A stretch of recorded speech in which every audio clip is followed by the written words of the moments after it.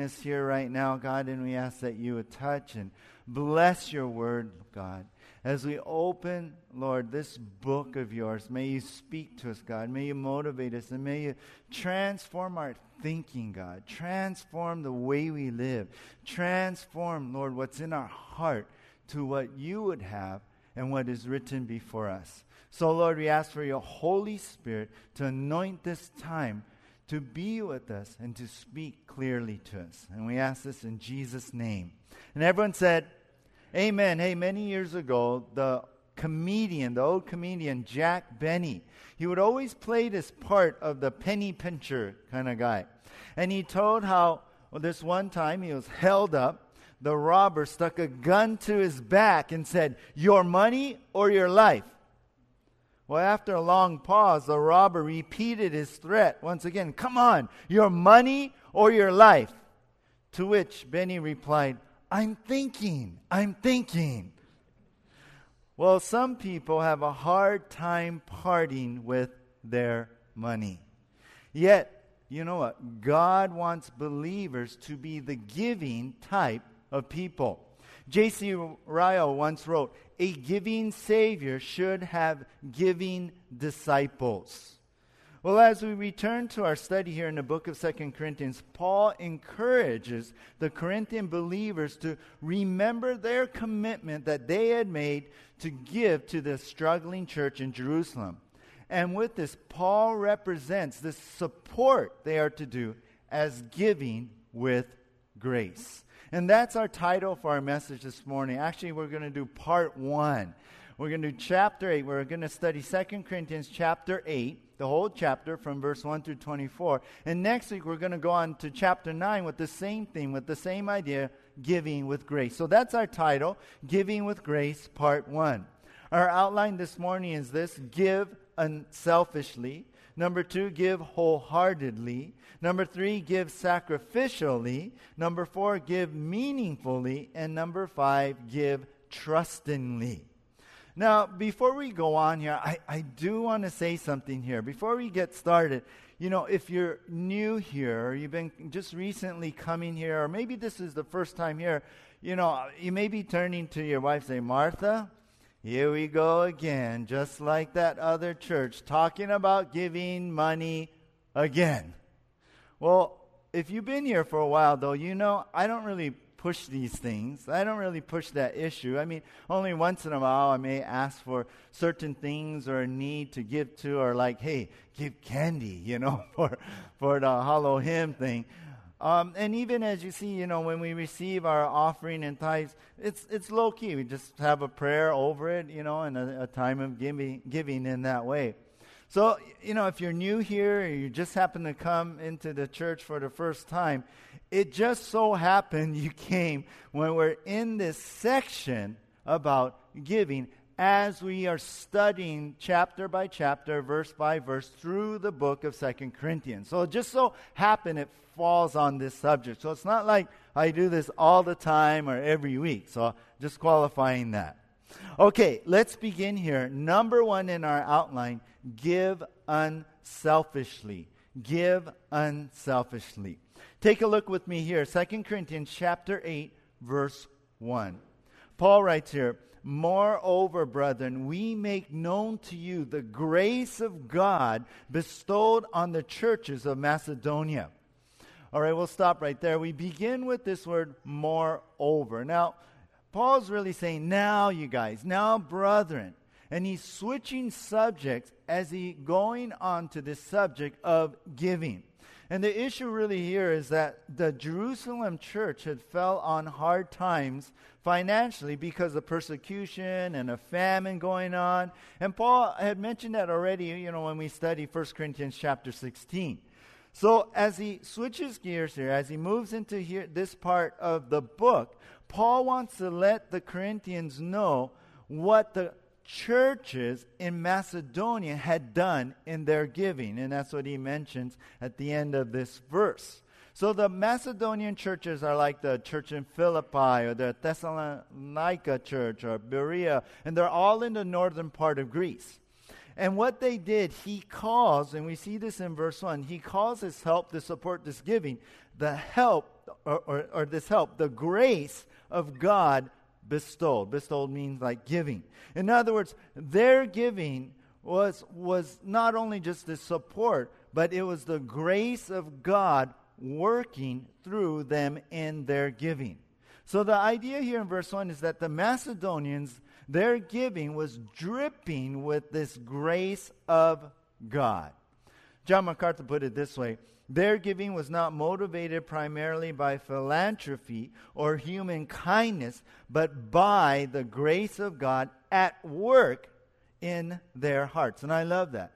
So understand that, as we come to the Lord, there's that transforming work of grace in our heart as believers, right?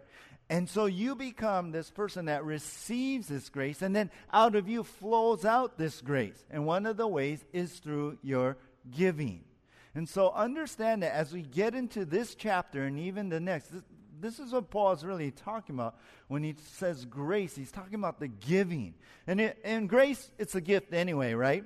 For grace, it's freely given, right? And a gift is freely given. Remember how we say, like, justice is getting what you do deserve, that just judgment or consequences for your sin. Mercy is not getting what you deserve, right? A lot of time God gives us mercy, not receiving the judgment or punishment or whatever we should receive.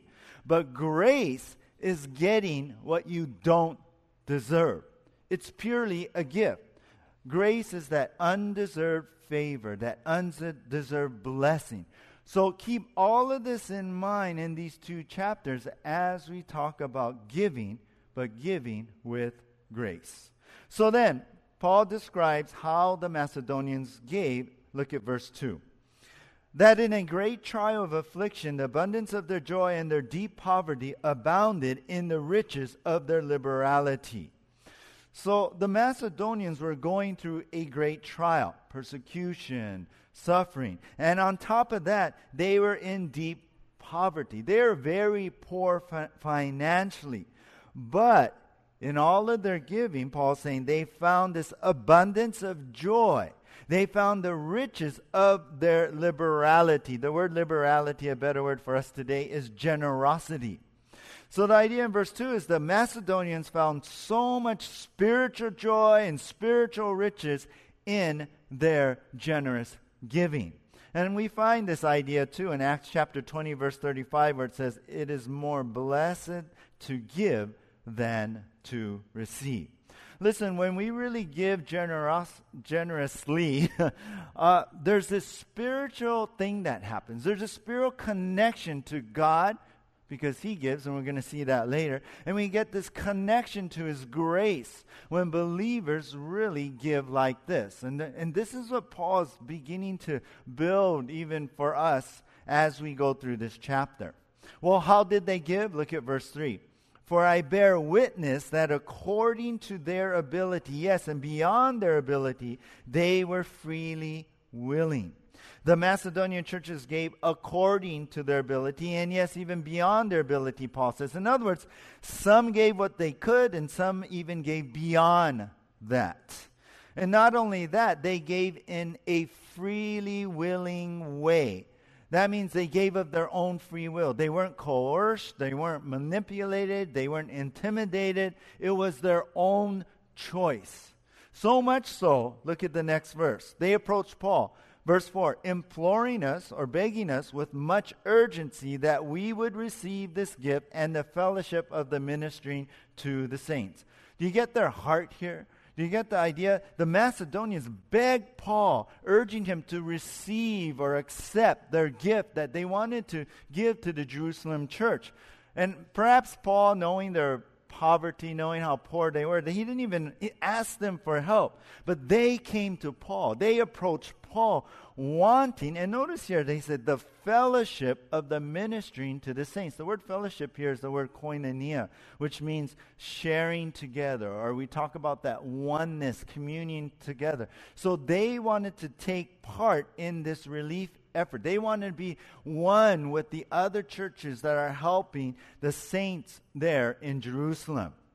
Then in verse 5, Paul writes, and not only as we had hoped, but they first gave themselves to the Lord and then to us by the will of God. So what Paul is saying is this, and they did more than we had hoped, or they did more than we had expected.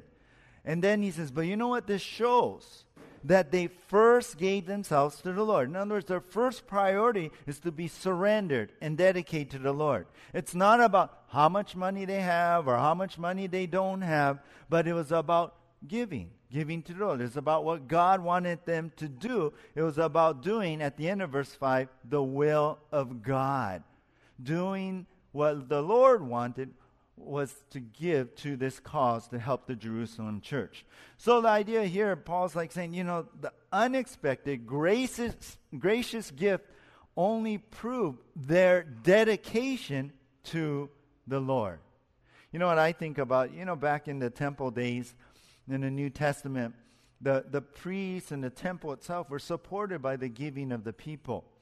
And remember, there's that one time Jesus pointed to that widow who wanted to do her part by giving what she could do to the Lord. And so in Luke 21, Jesus pointed out how this poor widow gave that 2 mites, right?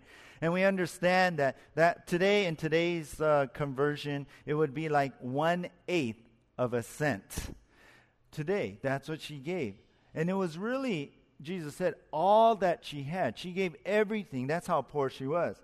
And though it was barely anything, it was way more in proportion to the rich who were just giving out of their surplus there. And Jesus pointed it out. Notice maybe, they gave their 1% or whatever out of their riches, but she gave her 100%.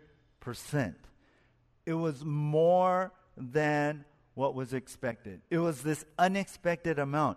It showed her unselfish, abandoned heart for the Lord. So this is Paul's point here. The Macedonian believers were able to give unselfishly, beyond expectations, because when they gave, it was all for the Lord. The Macedonian believers were able to give unselfishly beyond expectations because when they gave, it was all for the Lord. This little girl was given $2. One was to be put into the keiki offering in Sunday school. The other was for her own to spend when the family went to the store after church. But she lost one of the dollars on the way to church. And she turned and confessed to her mother, "Mommy, somehow I lost the Lord's dollar." Now, isn't that like us sometimes, right? What I mean is, Lord, I have my needs, or I have my wants, right? Those things take priority over giving to the Lord. Those things take priority over what God's will is. Is that you? Is that you today? Or let me put this out. Perhaps you don't want to give. Perhaps you've pulled back from giving lately. And you hear messages like this, or you hear someone talking like this, you're like, well, yeah, okay. But, I'm not going to give. And why is that? Maybe something happened. Maybe you got burned. Maybe the goodness of your heart has been taken advantage of, and it deeply hurt you. And now you're like over it. But you know what? Don't hold it against what God wants you to do. What the Lord is asking you to do. And say, well, I'm never going to do that again. Look at the Macedonians. They were able to give more than their ability, give more than expected, more because it was not about what they felt or what they were getting out of it, but they gave unselfishly because they wanted to give with grace. They wanted to give and honor the Lord. Listen, God wants us to do the same thing, to give with grace. That means like no strings attached, yeah? No looking for something in return, not thinking that it will make you feel good, or not looking like, oh, I'll get some attention, yeah? Congratulations. And maybe when you don't give anymore. It's not putting any stipulations on the Lord. So maybe someone has burned you. Maybe something has happened and you don't feel like, but God is prompting all of us to give again, to give to Him for the Lord. The Macedonian believers, we see, they were able to give unselfishly. It wasn't about them. It wasn't about how much money or anything like that. It was beyond expectations what they gave. Because you know what? It was for Him, for Jesus, and not themselves. I read this story about a girl named Hattie Wyatt, a little girl. She came to this church, a small Sunday school, and asked if she could go in. But they said, oh, you know what, we're full. There's no room for her. And then, you know what, less than 2 years later, she got sick and she died. But they found underneath her pillow this torn pocketbook with 57 pennies in it. And they were wrapped in a scrap piece of paper. And on the paper was written, to help build the little temple bigger so that more children can go to Sunday school. Oh, I read that. I was like, whoa.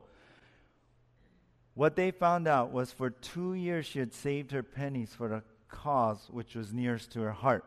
The pastor told the incident to his congregation, and people began making donations for the enlargement.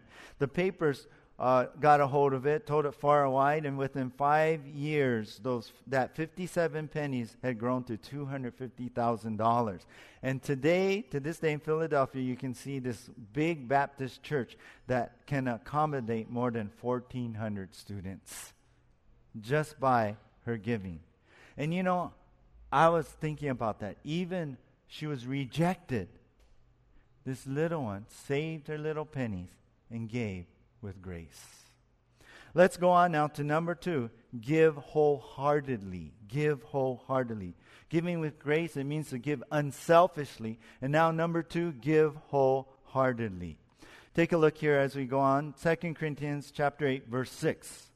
So we urged Titus that as he had begun, so he would also complete this grace in you as well. All right, here Paul urged Titus, and remember Titus is Paul's assistant, his disciple, and Titus was the one, remember, that brought this letter to the Corinthian church. So Paul urged Titus now to finish what had begun. So Titus already collected some of the offerings on the previous trip that he had made. And so now he is to complete this grace, this giving. In other words, he's to receive the rest of what the Corinthians intended to give to help the church in Jerusalem. So the idea is, since Titus is there, he's there with this letter, he sent this letter to give to the Corinthians, might as well collect the rest of the offering. And apparently then we see that this giving had dropped. And some speculate, remember we talk about the false teachers who are attacking Paul's character and all, and his authority. So maybe it dropped. So Paul's encouraging them, hey, finish what you started. Finish what we talked about back in 1 Corinthians 16. Then verse 7, Paul says, but as you abound in everything, in faith, in speech, in knowledge, in all diligence, and in your love for us, see that you abound in this grace also. In other words, Paul writes in verse 7, you guys abound. The word means like you excel in many different ways in your walk, like in your faith. You excel in your faith, or you excel in your speech, meaning like talking or teaching. You excel in your knowledge, right, of God. You excel in your diligence, which means like your eagerness and your earnestness. And even you excel in your love. But then he says, make sure that you also abound or excel in this grace also, in this giving with grace. If God's transforming grace put these things into your lives, faith, this character, knowledge, well, you know what? Giving should be a part of you too. I read about a man who was getting water baptized, and when he got into the water, he forgot that his wallet was in his back pocket. So as he was getting in the water, and right before he got baptized, he took his wallet out and held it up really high, and then he was ready to get baptized so his wallet wouldn't get wet. But the pastor's like, no, your wallet has to get wet. Your wallet has to be baptized too. And you understand that. Our giving, our money, is all part of our walk also. Verse 8. I speak not by commandment, but I am testing the sincerity of your love by the diligence of others. Okay, Paul's saying he's not giving this commandment. He's not ordering them to give to the church in Jerusalem.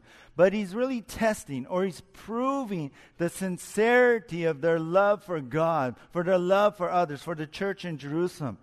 And he says, basically he's comparing them with the diligence or that seriousness, that earnestness of others, the Macedonians that he just gave as an example. So the idea here is Paul is challenging them to prove their love and give like the Macedonians did. Remember in 1 John 3:17, the Apostle John said, "But whoever has this world's goods and sees his brother in need and shuts up his heart from him, how does the love of God abide in him?" So Paul is bringing this thought out to them. Hey, show that. Prove that. Show what you are genuinely about. So our point here is this. Don't hold back on your offering, but prove your love for God. Give wholeheartedly. Don't hold back on your offering, but prove your love for God. Give wholeheartedly. I read about a young man who came to his pastor to get prayer as he had promised to give God a tithe or tenth of his income every week. He was making like $150 a week, so he was going to give the Lord a tenth, a tithe, $15 every week. So the pastor prayed for God to bless this young man's tithe and his giving and bless his work and all of his efforts. Well, many, many years later, the man was now tithing giving to the Lord more than $200 a week. Well, he ended up calling his pastor to see if he could be released from his promise because in his words, well, it was too hard, it's too costly for me, and he thought it was just too much to give. The pastor replied this way, "I don't see how you can go back out of your promise, but you know what? We can ask God to reduce your income back to that 150. Then you have no problem tithing the 15." I like that. But you understand, though he made this promise, it wasn't wholeheartedly, right? Though he said, "God, I'm going to give you my offering, so much a week or so much a month." It wasn't wholeheartedly. It was when things got hard or when he wanted more other things to buy or maybe the amount was too much. What? Oh, he wanted to go backwards on that. Is our heart like that too? Maybe when we give, it's more a ritual than our heart in it. Do we make promises to give but never follow through? Let's think about it this way. If your giving reflects how much you love God, what would your financial statements say? We can give without loving the Lord, but we cannot love without giving. Or think about it this way. To give our money wholeheartedly to the Lord means we love Him more than the things we could have bought with that money. Let's go on to number 3 now. Give sacrificially. Give sacrificially. Giving with grace means to give unselfishly, giving wholeheartedly, and number 3, giving sacrificially. Let's go on here. 2 Corinthians chapter 8, verse 9. "For you know the grace of our Lord Jesus Christ, that though He was rich, yet for your sakes He became poor, that you through His poverty might become rich." We come to one of those great verses about Jesus Christ and what He's done for us. And many of you, maybe your Bibles are already highlighted with this. But in context, Paul now gives an example of how Jesus graciously gave when He sacrificed His life to die on the cross for us. Paul says, you know the grace. There's that word again in this chapter. That undeserved gift of our Lord Jesus Christ. God the Son did something none of us deserve, right? This was an act of grace. So Paul describes this giving with grace that Jesus did. And how? Well, how that though He was rich, and that's not speaking about His life here on earth, but in regards to His position as the eternal God, second member of the Trinity, living in power and glory in heaven. How He was rich in that aspect, yet Jesus became poor, verse 9 says. That speaks of when He humbled Himself, took on the form of a man. It speaks of His incarnation, taking on the human form and coming to this earth. And then how Jesus, this heavenly King, gave Himself now to become a lowly servant to earthly beings. How Jesus came to this earth. I like how Warren Wiersbe put this. He wrote, "Certainly He was rich in His person, for He is eternal God. He is rich in his possessions and his position as King of Kings and Lord of Lords. He is rich in his power, for he can do anything. Then Wiersbe went on to say, he united himself to mankind and took on himself a human body. He left the throne to become a servant. He laid aside all his possessions so that he did not even have a place to lay his head. You know, when Christ took on the form of a man, he laid down his power also. And he humbled himself. Why? Why did he do it? Well, Paul says, for your sakes. That means for you. That means for me. And that through his poverty we might become rich. That through him becoming a man, coming down to his sword, laying aside all his power, he came to that lowest moment when he gave himself to die on the cross for our sins. But it was why? So we who are bankrupt in our sins could be spiritually rich now with a new life in Jesus and an eternal life in heaven.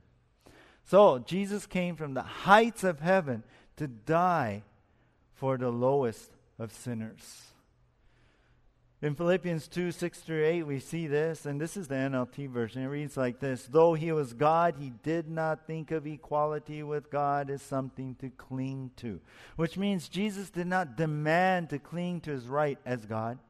Verse 7, instead, he gave up his divine privileges. He took the humble position of a slave and was born as a human being when he appeared in human form. And verse 8 says, he humbled himself in obedience to God and died a criminal's death on a cross. How incredible is God's grace for us, that Christ would do that for me, for you. You must know by this that God loves you, right? Why would he do that for us? But only because of love and only because of his grace toward you. Listen, if you're here this morning and you never received Christ, know that Jesus loves you and this is what he's done for you. And today is that day of salvation. You know, receive him in your heart. Receive what he's done. Accept him today and believe in all who he is and what he's done. So, Paul puts this verse here to give us this example of Jesus. Notice that Jesus did not hold back when he gave. That Jesus showed his love here. That Jesus gave with grace. That Jesus gave everything, right? He gave his whole life. He gave wholeheartedly. Jesus was all in with his giving. And when you give wholeheartedly, which was our last heading, you naturally, you know what? You give sacrificially. And that's the example we see here. So what's Paul's point here in context?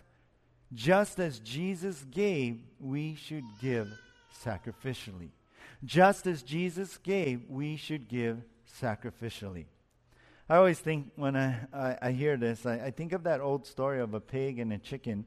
They're walking through a poor section of the city, and the chicken said to the pig, look at all those hungry people. Let's give them ham and eggs for breakfast. The pig said, wait a minute. That's easy for you to say. For you, it's a donation. But for me, it's a sacrifice. Is your giving only what is convenient? Or is it really a sacrifice? Do you give only what you have in excess? Or do you give, no matter what, Lord, this is for you, I'm going to give what costs? Like the Macedonians, they give what they could, but even went beyond, and that was the proof of their love. Didn't Jesus prove his love when he gave of himself sacrificially? Well, so do we. When was the last time you actually gave sacrificially? Has it been a long time? I came across something Mother Teresa said. If you give what you do not need, it isn't giving. I think about like what David said to the owner of this property he was trying to purchase. He was trying to get to build the temple. Well, eventually the temple was built on it, but to make sacrifice. And the owner said, oh no, I'll give it to you for free. But David said in 2 Samuel 24:4, no, I don't want to do that. But I will surely buy it from you for a price. Nor will I offer burnt offerings to the Lord my God with that which costs me nothing. That's what giving with grace is, you guys. That's what it really is. Let's go to number 4 now. Give meaningfully. Give meaningfully. So we have giving with grace means to give unselfishly. We find here to give wholeheartedly. We find with Jesus and how he did it's to give sacrificially. And now number 4, give meaningfully. 2 Corinthians 8 verse 10. It says, and in this I give advice. It is to your advantage not only to be doing what you began and were desiring to do a year ago, but now you must complete the doing of it. That as there was a readiness to desire it, so there also may be a completion out of what you have. All right, so Paul's like, let me give you some advice. And this is what I want to give you. In other words, let me say something here to you guys. And it's to your advantage. It's for your good.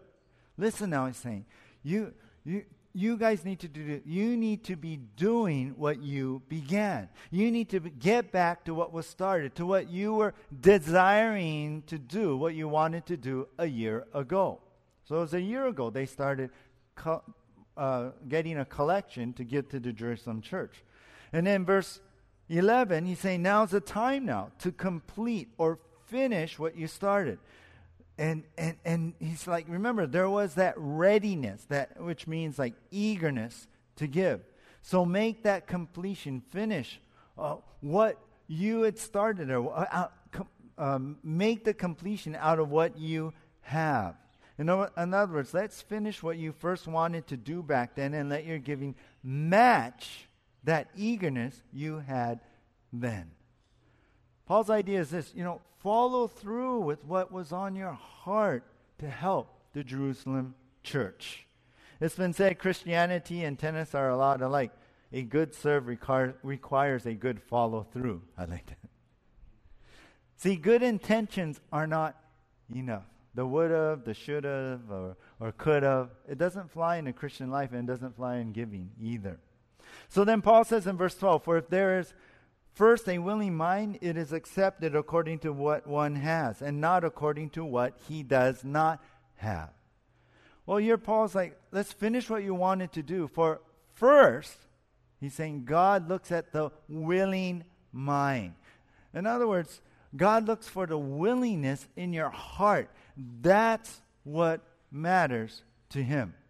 And then it's accepted, he says, according to what one has. God will receive whatever you feel you can give. And, he says, see, it's not according to what he does not have. God is not looking for some set amount that he wants from everybody here. That idea really here is this. God looks at how you give and not what you give.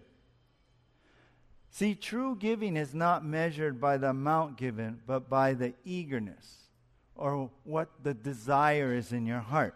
What counts in God's ledger, and this is what Paul is really saying, is the desire, not necessarily the amount. Let me put it this way. Say you only have a $10 bill and you wanted to give more, but that's all you have. You can't right now. You know what? God records your heart desire, not so much the amount. Maybe, you wanted to give 20, but you only get this $10 bill, and that's what you're putting in an offering. Then God's, you know what? I'm counting that like a 20.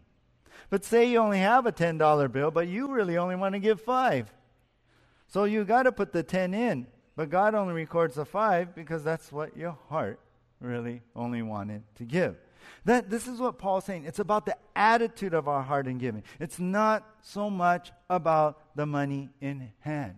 It's about the heart gift, not the hand gift.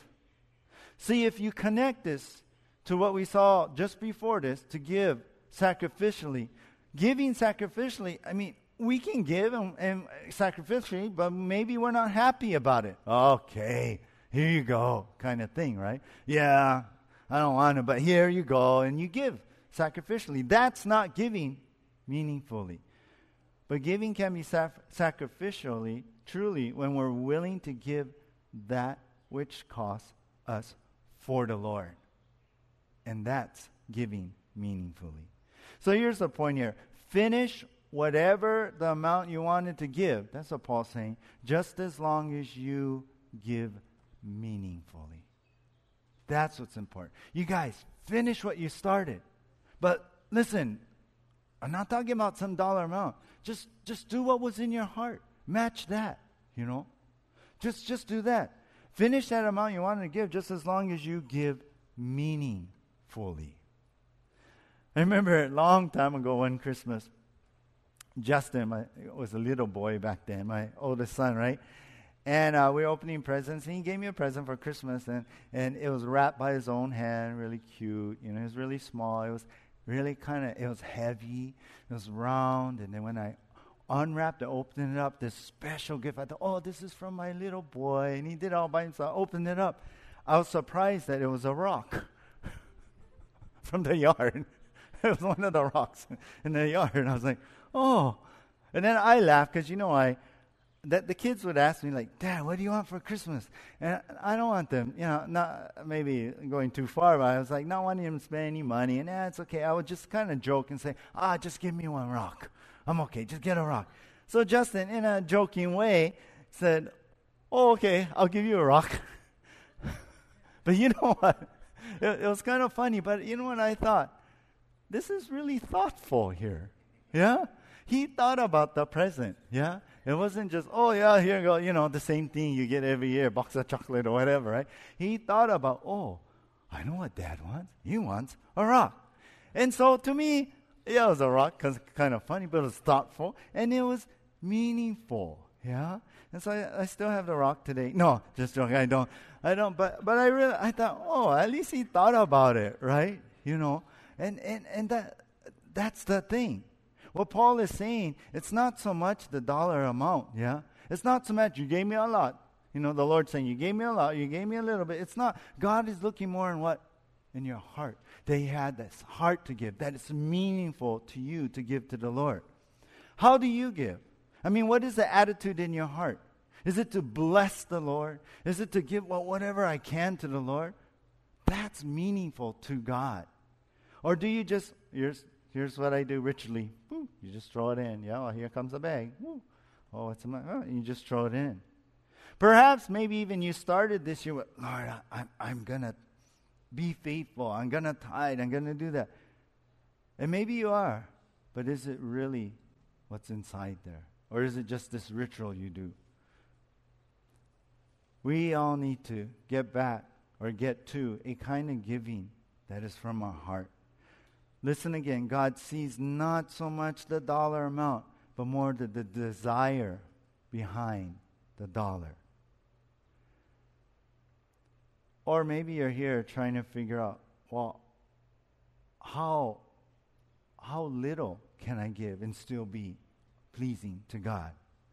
Don't think about that no more. Think about your heart, what's in your heart to give to the Lord. All right, number 5, our last heading here. We have 5 headings. Usually I don't have that many, but really it's our points that we're looking at. So number 5 is give trustingly, and this is the rest of the chapter. Give trustingly. Giving with grace means to give unselfishly, give wholeheartedly, give sacrificially, give meaningfully, and now give trustingly. Verse 13, 2 Corinthians chapter 8. For I do not mean that others should be eased and you burdened, but by an equality, that now at this time your abundance may supply their lack, that their abundance also may supply your lack, that there may be equality. Now, Paul goes on to clarify the giving is not so that the Jerusalem church should be eased. That means to kick back, get a little rich here, and then the Corinthian guys be burdened to have nothing no more. And perhaps he's saying this because the false teachers are accusing Paul of ripping off the Corinthians for Jerusalem's gain. And Paul's saying, no, it's not about that. He says, verse 14, but it's an equality. In other words, it's equalizing the need and the support in this balance. See, he goes, right, and now at this time he says, your abundance may supply their lack. But you know what? Later, their abundance may supply your lack, that there may be equality. In other words, we help each other here. Yeah? When someone's in need, you help them. And maybe when you're in need, they come back, they help you. That's the equality, what he means with that word is. So the idea is you don't give so the rich can become poor and the poor become rich. That's not what it's about. No, God uses each one of us, to help each other out when the time comes. One pastor said, if everybody gives their share, then the giving isn't a burden on anybody. And I like that thought too, because it's not up to one wealthy person, to support the church or to support other people. Or it's not up to one church, to support a ministry. But it's about everybody involved in helping. Then Paul says in verse 15, as it is written, he who gathered much had nothing left over, and he who gathered little had no lack. Now, Paul quotes from Exodus 16:18, where the Israelites, you remember, gathered the manna from God every day for their daily provision. So what Paul is saying is that those who took more than they needed ended up with that rotten manna leftovers, remember? So they had nothing left over. But those who gathered a little, who had just enough for the daily provision, they had no lack. The idea is this: we trust God when we give today that he will provide for tomorrow. That's what he's saying here. So, this is all about, helping each other for our daily and immediate needs. And of course, we all hold to this promise, right? Philippians 4:19, my God shall supply all your need according to his riches in glory by Christ Jesus. So when we give sacrificially. Even if it's sacrificially, we give trustingly as God leads us, that he can still provide for our future also. Verse 16, Paul says, but thanks be to God who puts the same earnest care for you into the heart of Titus. For he not only accepted the exhortation, but being more diligent, he went to you of his own accord.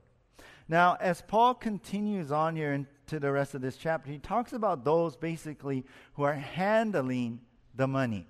He says, hey, thanks be to God for Titus, who has the same earnestness or this eagerness that the Corinthians have in helping the Jerusalem church. For not only, Paul says, did Titus accept the request to go to Corinth, but he was diligent. He wanted to go. He was eager to go. He was earnestly wanting to go on his own accord. He went willingly. It was his heart to serve in this way. And not only Titus, but someone else, Paul says in verse 18, and we have sent with him the brother whose praise is in the gospel throughout all the churches. So this brother that went with Titus is known for being a preacher of the gospel. Verse 19, and not only that, but who was also chosen by the churches to travel with us with this gift, which is administered by us to the glory of the Lord himself, and to show your ready mind. Paul's saying this guy was also chosen by the other churches to travel with Titus and the other guys with this gift. In other words, this guy was this trustworthy accountability partner, which was which means like ministered. They were the team bringing this gift to minister to the church in Jerusalem, that to show their ready mind or to show their love and eagerness to give the gift to help them. Then verse 20, avoiding this, that anyone should blame us in this lavish gift which is administered by us. In other words, this team was traveling together with this gift, being accountable to one another, not just Titus, but another guy, so that no one could blame or criticize or accuse them for the way they were handling this lavish, or our word is generous, gift. Verse 21, providing honorable things, not only in the sight of the Lord, but also in the sight of men. That is this, being careful to be honorable. In other words, how they handled the money, they wanted to honor God with it. They in the sight of the Lord, as they lived before God and before other men, Paul wanted to do things above board. So he has Titus, he has this other brother, he has these guys traveling together with this gift, so there would be no way that anyone can accuse them of anything. Then verse 22, and we have sent with them our brother, there's a third person, whom we have often proved diligent or eager in many things, but now much more diligent because of the great confidence which we have in you. So on top of that, Paul sends another guy who's trustworthy, having been tested with that same heart to help the Jerusalem church. Not themselves, but to help the church. And even now, much more diligent or eager because of the confidence of the Corinthian hearts. Like, they're excited too that the Corinthian church had started this collection, and now Paul's asking them to finish it. They're excited to go and take their gift also and bring it to the Jerusalem church. So the idea really, Paul reassures the Corinthian believers that these men can be trusted with the offering. And when you have that, it's easier to give, right? I like how Paul shows these men can be trusted by their heart for the Corinthians and their heart to serve. That's verse 16 and 17. Their heart for the lost, verse 18. Their heart to do things above board, verse 19 and 20. Their heart to honor God, verse 21. And their heart was proven, verse 22. These were trustworthy men who handled the offering. So then, verse 23, if anyone inquires about Titus, he is my partner and fellow worker concerning you, or if our brethren are inquired about, they are messengers of the churches, the glory of Christ. In other words, if anyone questions Titus, tell him, he's my partner, he's my disciple, he's my fellow worker in the ministry. Paul says, I can vouch for Titus. And if anyone asks about the two other guys that are with Titus, tell them they're messengers sent officially by the churches who will do all this for the glory of Jesus. And our last verse this morning, verse 24, therefore, Paul says, show to them and before the churches the proof of your love and of our boasting on your behalf. So Paul says, since these trustworthy guys are coming to collect the offering, show them your heart. Prove your love by giving with grace. Finish that collection for the Jerusalem church and prove to them what our boasting is about you guys. That you will give your heart to help the Jerusalem church. The idea really is knowing these guys are godly men, don't hold back, from showing this love for the church and giving them your offering. That's what Paul is talking about here. Which brings us to our last point. Pour out your love and don't hold back when you give to the Lord. Give trustingly. Give trustingly. Don't hold back. Give trustingly. 3 pastors are talking about how they get their salary. One said, I draw a circle on the floor, then I throw the offering money up in the air, and whatever is inside the circle I keep, and whatever is outside is God's. Second pastor said, well, I draw a circle on the floor too. Then I throw the offering money up in the air, and whatever's on the outside of the circle I keep, and whatever's in the inside is God's. Maybe he felt like he was more godly. The third pastor said, well, I draw a circle on the floor too. And then I throw the offering money up in the air. And whatever God wants, he keeps. And whatever falls is mine. Well, if ministers handled their finances that way, no one would want to give, right? But you know what? If you trust the church and the ministry and the leadership there, you know what? Then that's where we give, right? But we really give to God trustingly, knowing that the leadership there will do appropriately what God's will is in with the money in furthering the kingdom of God. Again, I mentioned perhaps maybe you've been burned by some churches or ministries and how they handle their funds, and you're like, well, I'm not going to give at all. Maybe you're tired of pastors. Maybe you're tired of me this morning giving talks about giving, every week in the church or something. I'll tell you, we're not about that. But hopefully you can trust the character and the heart of the leadership here. But ultimately, we got to show our love to the Lord and to those in need and give grace and entrust your gift to God. The thing is, when you trust God in your giving, not only to trust in His provision after you give, but you trust that God will properly have that gift be used in a proper manner. So with all of this, you're probably thinking, well, all right, I like this, Pastor Rick. I like this whole outline is awesome, to give trustingly and meaningfully, sacrificially, unselfishly. So how much are we actually supposed to give the Lord then? I mean, how much? When are we supposed to give? What is there a percentage? I hear these things. Well, let me tell you. The answer to those questions, we're going to find out next time. Stay tuned. Cliffhanger. But whether you have much or not too much, keep grace in your mind. Keep this thought of grace. I'm going to close with something Alan Redpath said. He wrote, once you see that the matter of giving is centered on this lovely word grace, it lifts the whole act from mechanics, from pressure and duty, from more legalism. It lifts up the most lovely atmosphere of an activity which seeks by giving to convey to others all that is lovely, all that is beautiful, all that is good, and all that is glorious. I love that. Think of giving like how we give out love. Think of giving how we give forgiveness. Think of giving how we give mercy. And that's what God has given us, right? God has poured upon us His grace. So let's all be giving with grace. Let's pray. Lord, we're learning much here this morning, God. Maybe things that we never heard before. So different, Lord. Maybe from what is the norm or what maybe even Christian social circles talk about. But Lord, as we open your word, we find the truth, and the truth, God, speaks to us.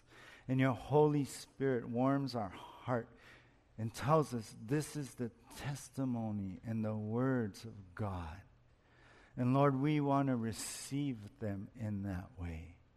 God, help us not to be so set in our rituals and in our thinking and our ruts, Lord, that we lose the deep truth and meaning, God, and what you're trying to show us today about the truth of giving and the grace that is there. And Lord, let us always remember how you gave, Lord, sacrificially, wholeheartedly, meaningfully, unselfishly, all these things in our outline, Lord. Let us follow after you as you have gave your life to us. God, as we move into this time of communion, Lord, we remember that, Lord. And let that influence us, Lord. Let it move upon us even in this time as we honor you, God. For you have done so much for us. Lord, let us be giving back to you in the same way. In Jesus' name, amen.